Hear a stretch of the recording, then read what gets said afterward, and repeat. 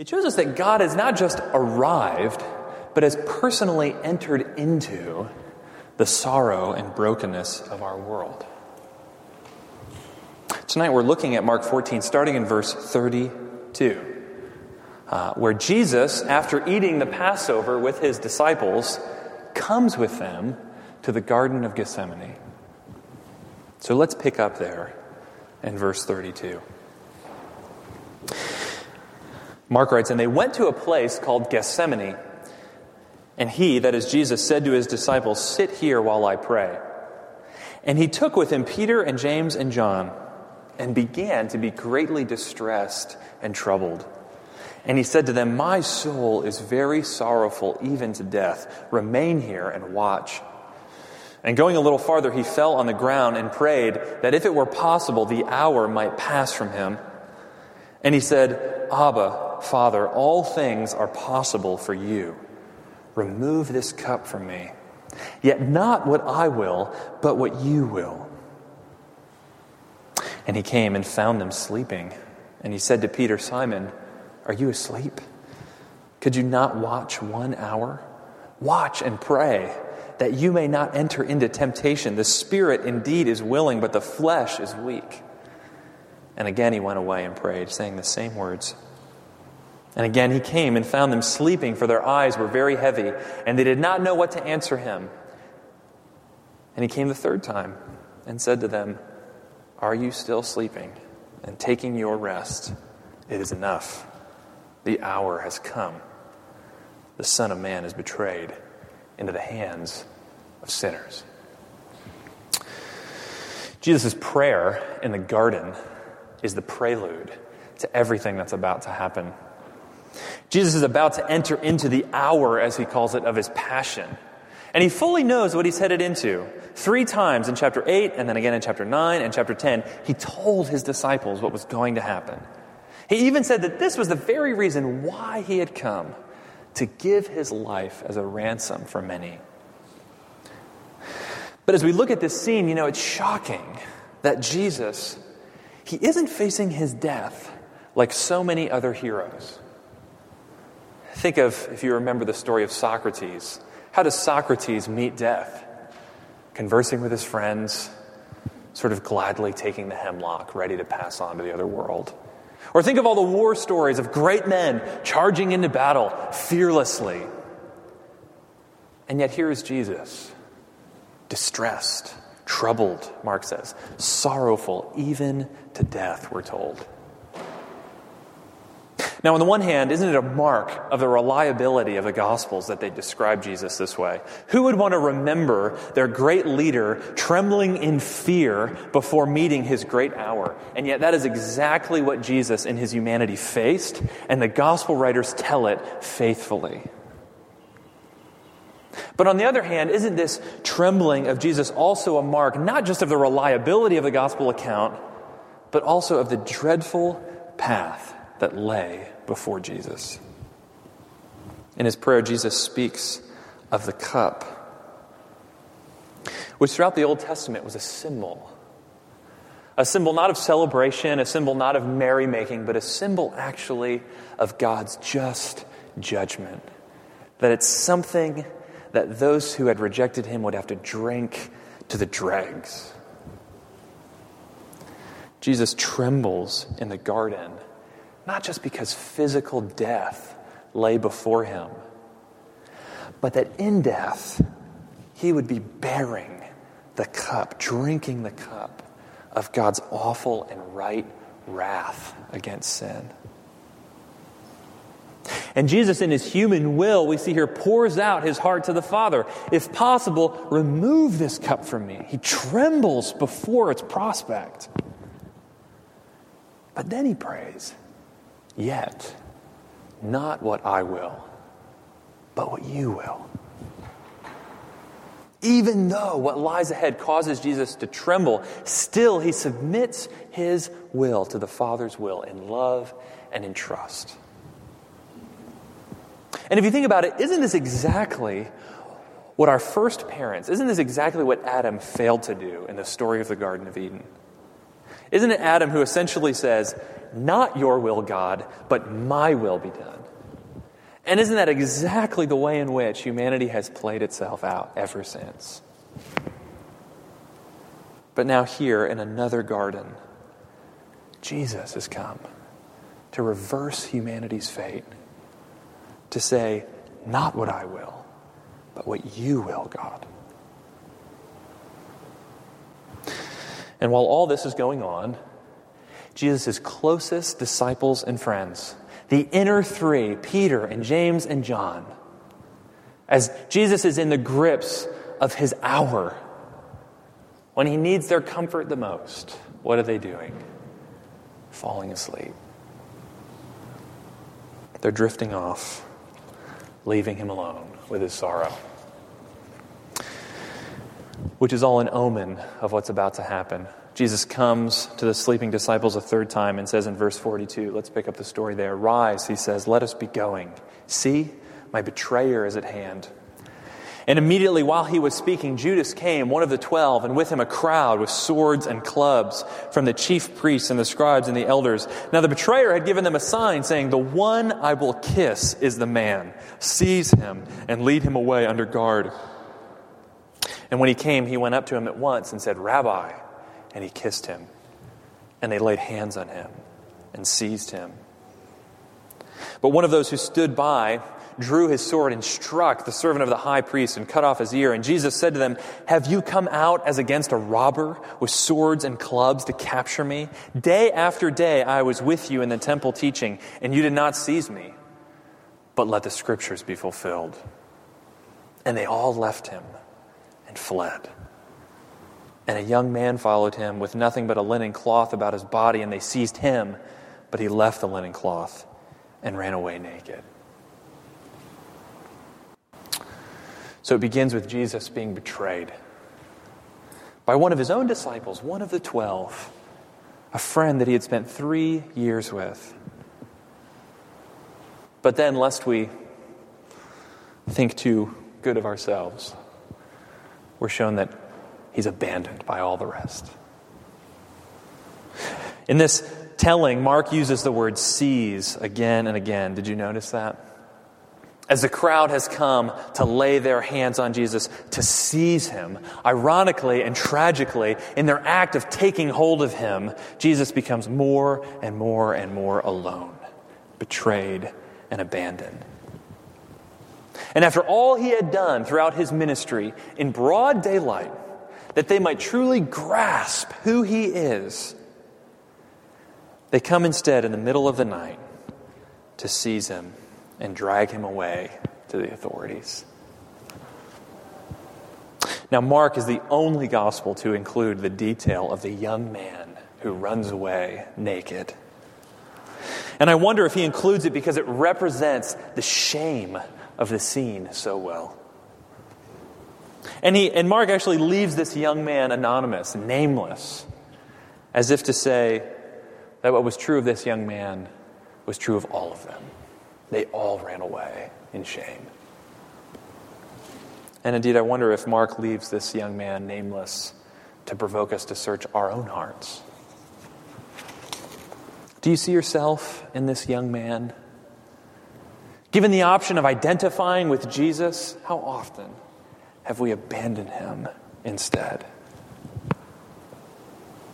How often have we made our shameless and shameful flight away? The prophet Amos wrote hundreds of years before Jesus came, even the bravest of warriors will flee naked on that day. And the Apostle Paul wrote, there's no one righteous, not even one. All have turned away. And yet, as we look at Jesus in the midst of the garden, as his friends all turn faithless and run, he remains faithful. Let the scriptures be fulfilled, he says. You see, God had planned it this way. This was why he had come.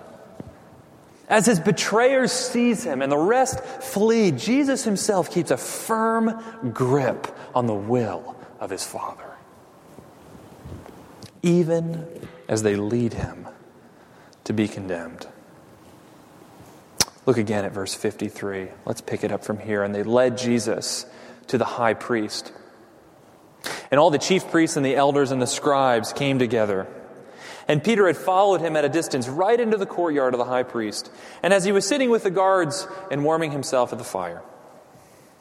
Now the chief priests and the whole council were seeking testimony against Jesus to put him to death, but they found none. For many bore false witness against him, but their testimony did not agree. And some stood up and bore false witness against him, saying, "We heard him say, 'I will destroy this temple that is made with hands, and in 3 days I will build another not made with hands.' Yet even about this their testimony did not agree." And the high priest stood up in the midst and asked Jesus, "Have you no answer to make? What is it that these men testify against you?" But he remained silent and made no answer. Again, the high priest asked him, "Are you the Christ, the Son of the Blessed?" And Jesus said, "I am.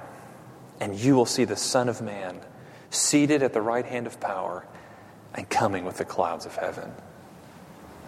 And the high priest tore his garments and said, "What further witnesses do we need? You have heard his blasphemy. What is your decision?" And they all condemned him as deserving death. And some began to spit on him and to cover his face and to strike him, saying to him, "Prophesy." And the guards received him with blows.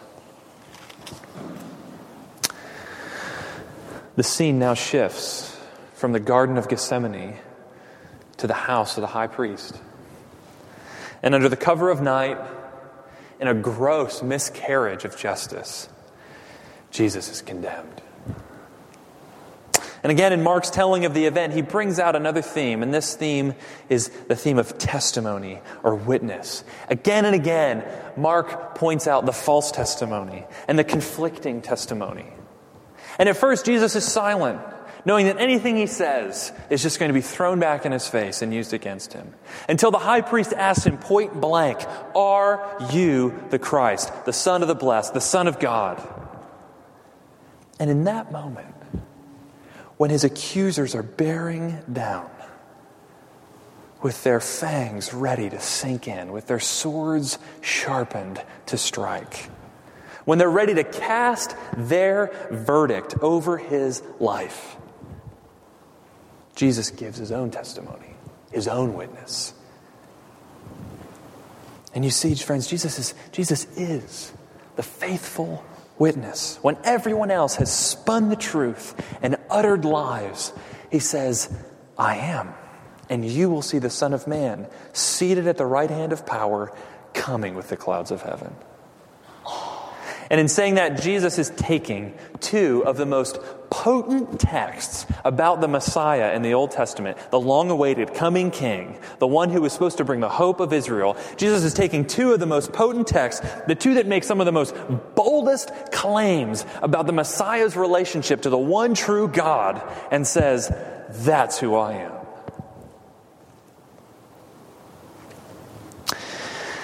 And of course, the irony here is thick indeed. Jesus, the one who is the world's rightful judge, being judged. How quick we are to cast our verdict over God, when we ought to be more concerned about God's verdict over us. How often we sit in judgment, when really it's we who are on trial before our living and holy God.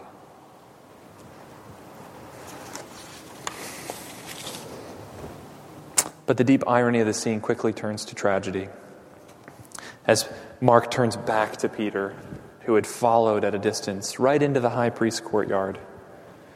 Verse 66, "And as Peter was below in the courtyard, one of the servant girls of the high priest came, and seeing Peter warming himself, she looked at him and said, 'You also were with the Nazarene Jesus.' But he denied it, saying, 'I neither know nor understand what you mean.' And he went out into the gateway And the rooster crowed. And the servant girl saw him and began again to say to the bystanders, "This man is one of them." But again he denied it. And after a little while the bystanders again said to Peter, "Certainly you are one of them, for you're a Galilean." But he began to invoke a curse on himself and to swear, "I do not know this man of whom you speak." And immediately the rooster crowed a second time.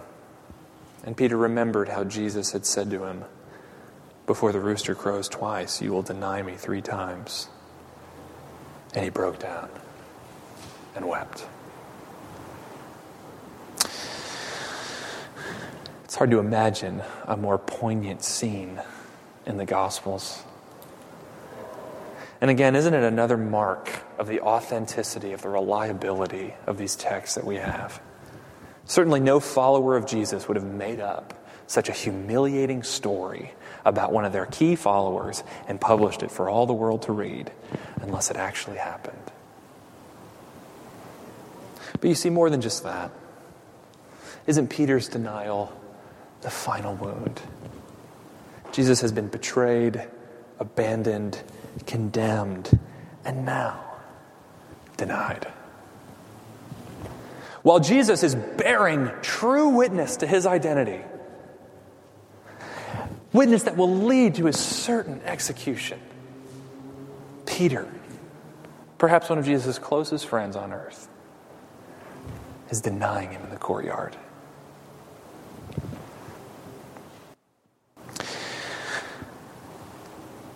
So what are we to make of this passage? We often sing a hymn here at Trinity about Jesus that begins like this: "Man of sorrows, what a name for the Son of God who came." In our passage tonight, we begin to see the depth of this sorrow. This text shows us that in his passion, Jesus experiences not just the physical pain of the cross and the beating and the spitting, but even the full depths of relational and emotional pain and sorrow. I wonder tonight, as we've come here for worship, have you been betrayed? Have you been abandoned ever? Have you ever been falsely condemned? Have you ever been denied? Friends, what this text is telling us is that Jesus knows exactly what you are going through. That he drank that cup to the full for you, so that he might know you and so that you might be fully known. Now, take what we see of Jesus in this passage and hold it up to your understanding of who God is. Is your God distant? Is he uninvolved? Is he unconcerned? Is he unaware? And then consider the God that we know in Jesus, who enters into the most horrible of earthly exclusion and sorrow out of love for his lost creation. And though it's shocking, though it's hard to wrap our minds around a suffering God, consider it. What other God is worthy of worship? In a world of brokenness and pain and sorrow and exclusion and abandonment and betrayal and denial, what other God would you worship other than the one who knows exactly what that means? And friends, Christianity is the only game in town when it comes to that. There is no pain that you have felt or will feel that God himself does not know from the inside in a personal way. There is no tearing of the heart that Jesus himself has not felt. So when you draw near to him, when you go to him in prayer, don't think that he can't understand you. Don't think that you're knocking on a brick wall of heaven and the door's never open. Don't think that this God can't comfort you. In the Psalms, We read some just amazing verses, like this one from Psalm 34. The Lord is near to the brokenhearted and saves the crushed in spirit. And again, in Psalm 147, the psalmist writes, He heals the brokenhearted and binds up their wounds. And we see now, in light of the cross, in light of Jesus' passion, in light of the garden, how this can be true. In Jesus, God has truly come near to the brokenhearted. And He's come near to heal. Because He too was broken and betrayed and abandoned and condemned and denied. Man of sorrows. What a name for the Son of God who came. But the verse continues, doesn't it? Ruined sinners to reclaim. Hallelujah. Praise God. What a Savior. You see, friends, Jesus drank this cup, not just to sympathize with sufferers, glorious as that is, but also to save the sinful and to reclaim the ruined. After all, don't you see, as you read this text, it's we who have betrayed God. When something more immediately pleasurable presents itself, it's we who have abandoned Him when the following gets costly. It's we who have sought to condemn Him when we decided He ought to have done things differently in my life. It's even we who have denied Him when the pressure of the world, of friends and coworkers and colleagues presses in. And wouldn't it be right, wouldn't it be justice that would say, let the betrayers be betrayed. Let the abandoners be abandoned. Let the condemners be condemned. Let the deniers be denied. Isn't that how your heart works? I know that's how my heart works. It's easy to forgive someone who breaks your things, right? But not so when someone breaks your heart. They get what they deserve. But instead, Jesus comes and is betrayed and is abandoned and is condemned and is even denied, so that those who deserve those things never ultimately have to be. He's betrayed so that all who believe in Him can be accepted. He takes our curse so we can receive His blessing. Don't you see, from the Garden of Gethsemane and from the house of the high priest rings out the good news of the gospel. Christ is taking the cup of sorrow so that you and I can take the cup of His joy, so that abandoners can be counted as faithful friends in the eyes of God. So that those who have denied Him can be counted in Christ as those who are faithful and true.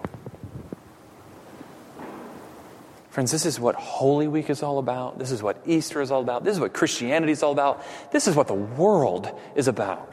This is what God is about. That He bears our cross so that we can share in His resurrection, and so that God's glorious grace will be demonstrated for all eternity. Man of sorrows, what a name for the Son of God who came, ruined sinners to reclaim. Hallelujah. Praise God. What a Savior. Let's pray.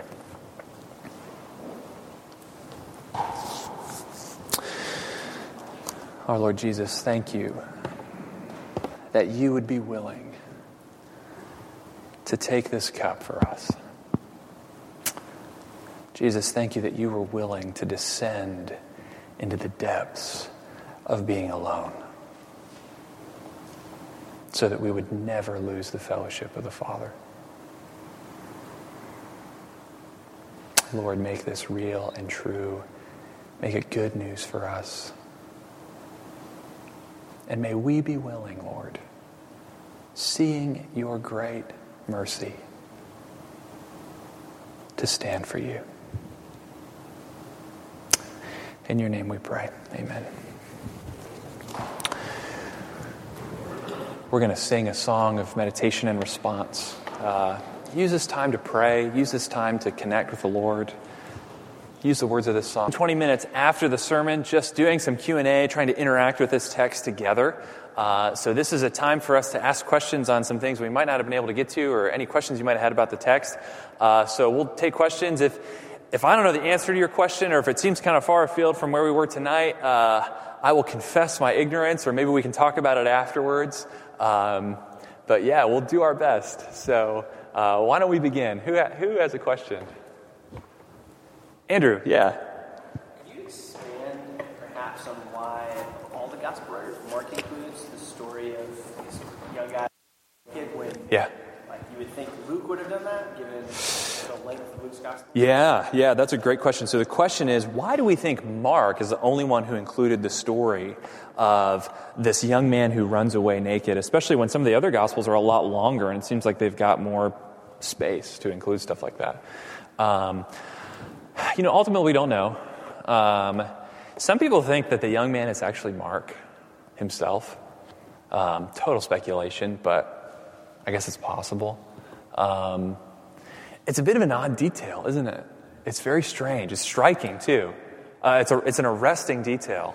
So one wonders if, some of the other gospel writers just choose not to include it because of the other things that they felt like they wanted to emphasize in their accounts of Jesus.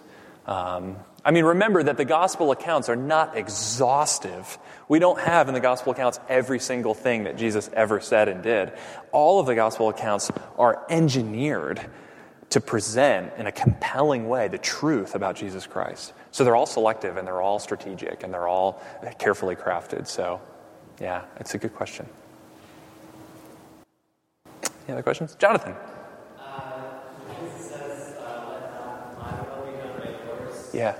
Is the implication that Jesus' will is separate from God the Father? Good question. So when Jesus says, not my will, but your will be done, is the implication that Jesus has a separate will from the Father. We actually talked about this in Sunday school this morning, actually. So there's a really neat conversation throughout the early church about the relationship of Jesus' will to the will of the Father. And it seems, and especially as we look at this passage, we know that Jesus is fully human, and we know that Jesus is fully divine. Two natures in one person. That is sort of the biblical teaching and the teaching that the church affirmed throughout the ages about who Jesus is. So this question of wills, as you read a passage like this, it seems as if Jesus has a fully human will, in addition to a fully divine will. Not just one, but he's got two, and that he submits that fully human will to the will of the Father. And that's the real beauty of it, that in Jesus' earthly ministry, he's doing everything that we failed to do. So all those times, isn't that our great spiritual battle?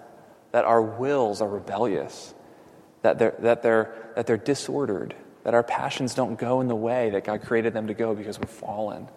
And Jesus comes and takes on our flesh and even takes on our will and says, no, I'm going to do it in the right way. So it becomes this great message of hope. And as Malcolm pointed out this morning as he was teaching his class, it becomes this awesome picture of the future where Jesus is taking us in the new heavens and the new earth as a place where our wills, our still totally human wills, are utterly conformed to God, such that we'll never sin, that we'll always love God above all else and do whatever he says, and in that find perfect freedom and joy.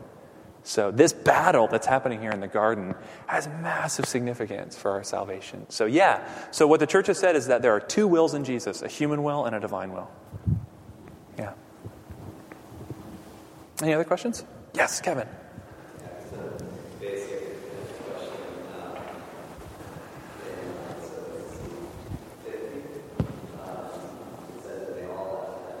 Yeah.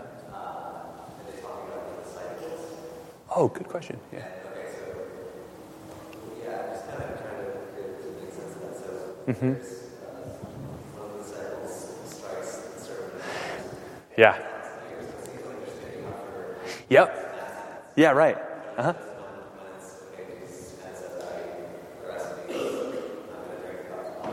Yeah. And then it goes with the at that point.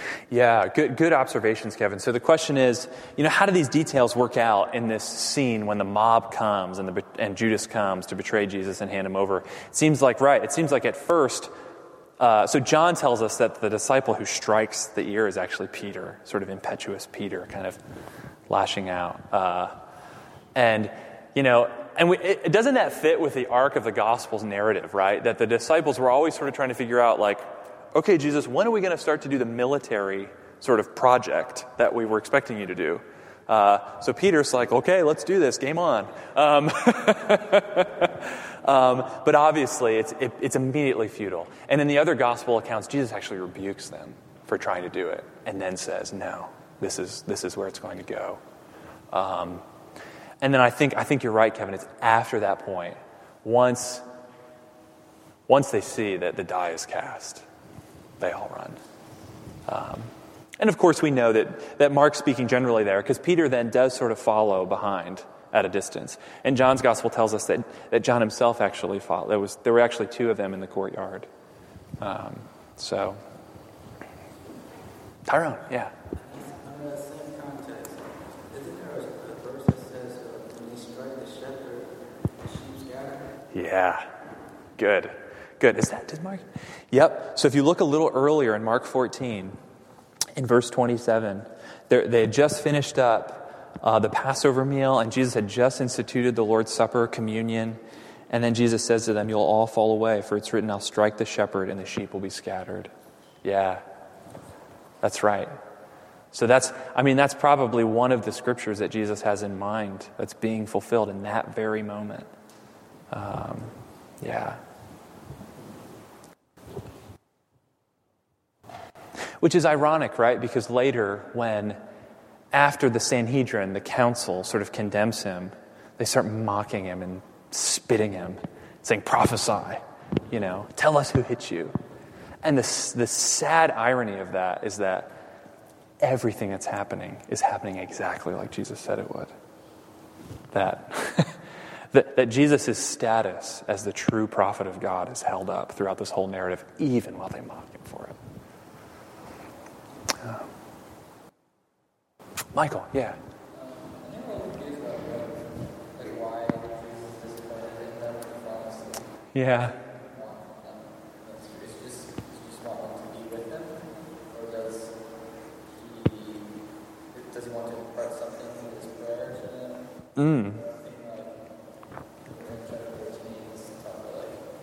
Stay awake. Oh, yeah. That's a neat connection, yeah.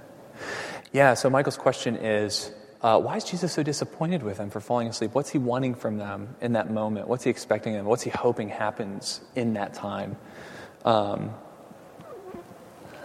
Yeah, that's a good question, Michael. I think on the surface what he wants is for them to be near to him and pray with him just one last time before the events happen, before the machinations start turning that lead to the cross. So you see here both sort of Jesus' consternation, but also his mercy, don't you? At the end of verse 38, where he says, "The spirit indeed is willing, but the flesh is weak." So even in that moment, Jesus is merciful towards these guys, and yet it's heartbreaking, right? That in his hour of need, they're sleeping. Yeah. There's one Puritan who's written like a 400-page book on the phrase "watch and pray." Just those 3 words. John Owen. It's a whole book on watch and pray. So I can recommend that to you. I've not read it, but if you want something to do over dead week, Michael, you can take up some John Owen. So watch and pray. Yeah. Kelly. I think you said that when Jesus says his statement when he's being condemned with Old Testament references. Mm-hmm. Can you cite? Yeah, so you'll see the Son of Man seated at the right hand of power. That's an allusion to Psalm 110:1, which Jesus actually brought up earlier in the temple disputes, if you remember that. The Lord says to my Lord, "Sit at my right hand until I make your enemies your footstool." And Jesus says, If the Messiah is David's son, how does he call him Lord? Sort of provoking them to start to get a little deeper about the identity of the Messiah. And then the second reference is the Son of Man coming with the clouds of heaven. That's Daniel 7. I think 7:14. Is that right, Craig? 7:14. Yeah. Which is part of Daniel's sort of visions, his prophetic visions of how God was going to bring his redemptive plans to completion. And he has this sort of powerful, heavily symbolic vision of the Ancient of Days, sort of the Lord in splendor, and then one like the Son of Man approaching the throne, coming with the clouds of heaven, ascending to him. So tradition then picked that up as a messianic reference. So that would be that one. It's Daniel 7.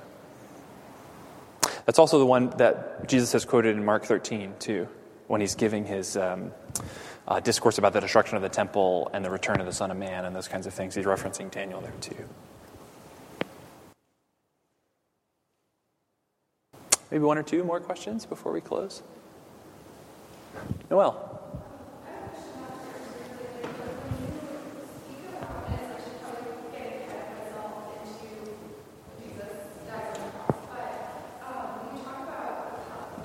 Yeah.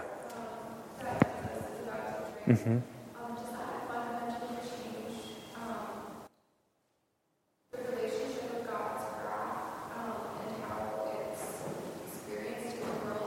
Mm.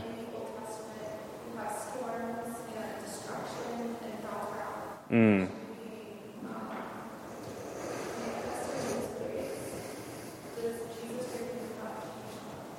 Wow, that's a really good question, Noel. So Noel's question is, on the cross, Jesus is drinking the cup of God's wrath against sin. Does that, sort of living post-cross now, does that change God's sort of general relationship with the world? Because we see in the Old Testament there are moments where it seems like God's wrath comes in maybe natural ways or in specific historical events. Maybe a general point on that question. As Christians, we should be incredibly reticent to identify things in nature or in history as sort of direct, wrathful acts of God against sin without any kind of biblical precedent. I think in a general way, yes, the world is broken and the world is sinful, and the evil and corruption and destruction that we see is a product of that. But I think we should be very careful to say that event happened because those people did this and God was judging them. I just don't think we have biblical warrant to do that. And I think the reason why the Old Testament does that is because it's God himself giving the interpretation of the events to his people. So without that kind of God sort of stamped interpretation of events, I think we should be very reticent to do that. Your other question, though, is God's sort of fundamental posture towards the world now changed, though, because of what Jesus has done? And I think that the answer where we can be on safe ground is to say that it's very different towards those who are in Christ. And in and through the church now, that sort of that new covenant community is now salt and light in the world, such that joy and peace is now spreading as that leaven kind of goes out. Jesus is very clear that just as God is king, he is also judge. So just as he rules all things, he will judge all things. But the distinction in God's judgment is between those who have repented of sin and placed their trust in Christ and those who continue to sort of rely on self-righteousness for their standing with him, who continue in sin. Is that helpful, Noel? Is that maybe a start to that? Yeah. One more question. Yes?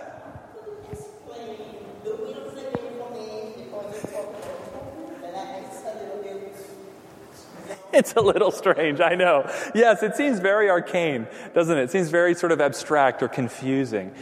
Maybe one way of saying it is to say, we know that Jesus has a fully human nature, right? And a fully divine nature.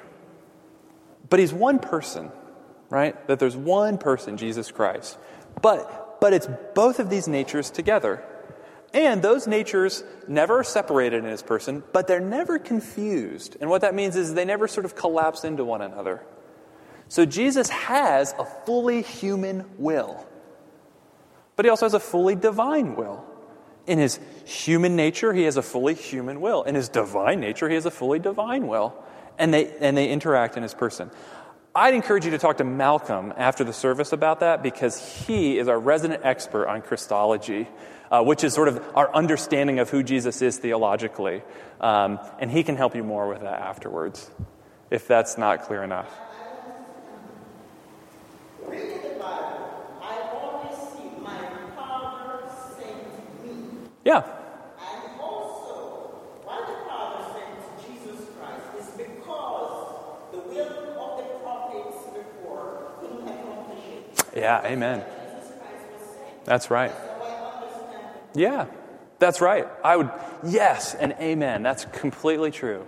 That Jesus has come to accomplish the will of his Father and to do what no one else could do. Yeah. Remember the other day you had,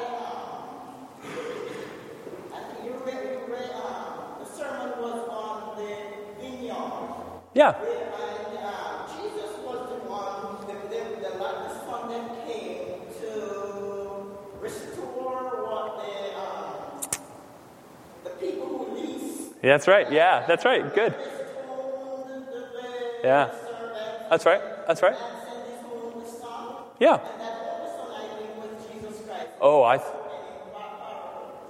I think that's right. I think Jesus is making a not so veiled reference to himself there and saying that I'm the Son who's finally come. And doesn't he prophesy there that the people will reject him? And yet, even in being rejected, God makes him the cornerstone of the whole new renewed people of God. That even in his rejection, God accomplishes his plan for our salvation. That's the beauty of the gospel. Yeah. Let's end there. It's already 10 of 8.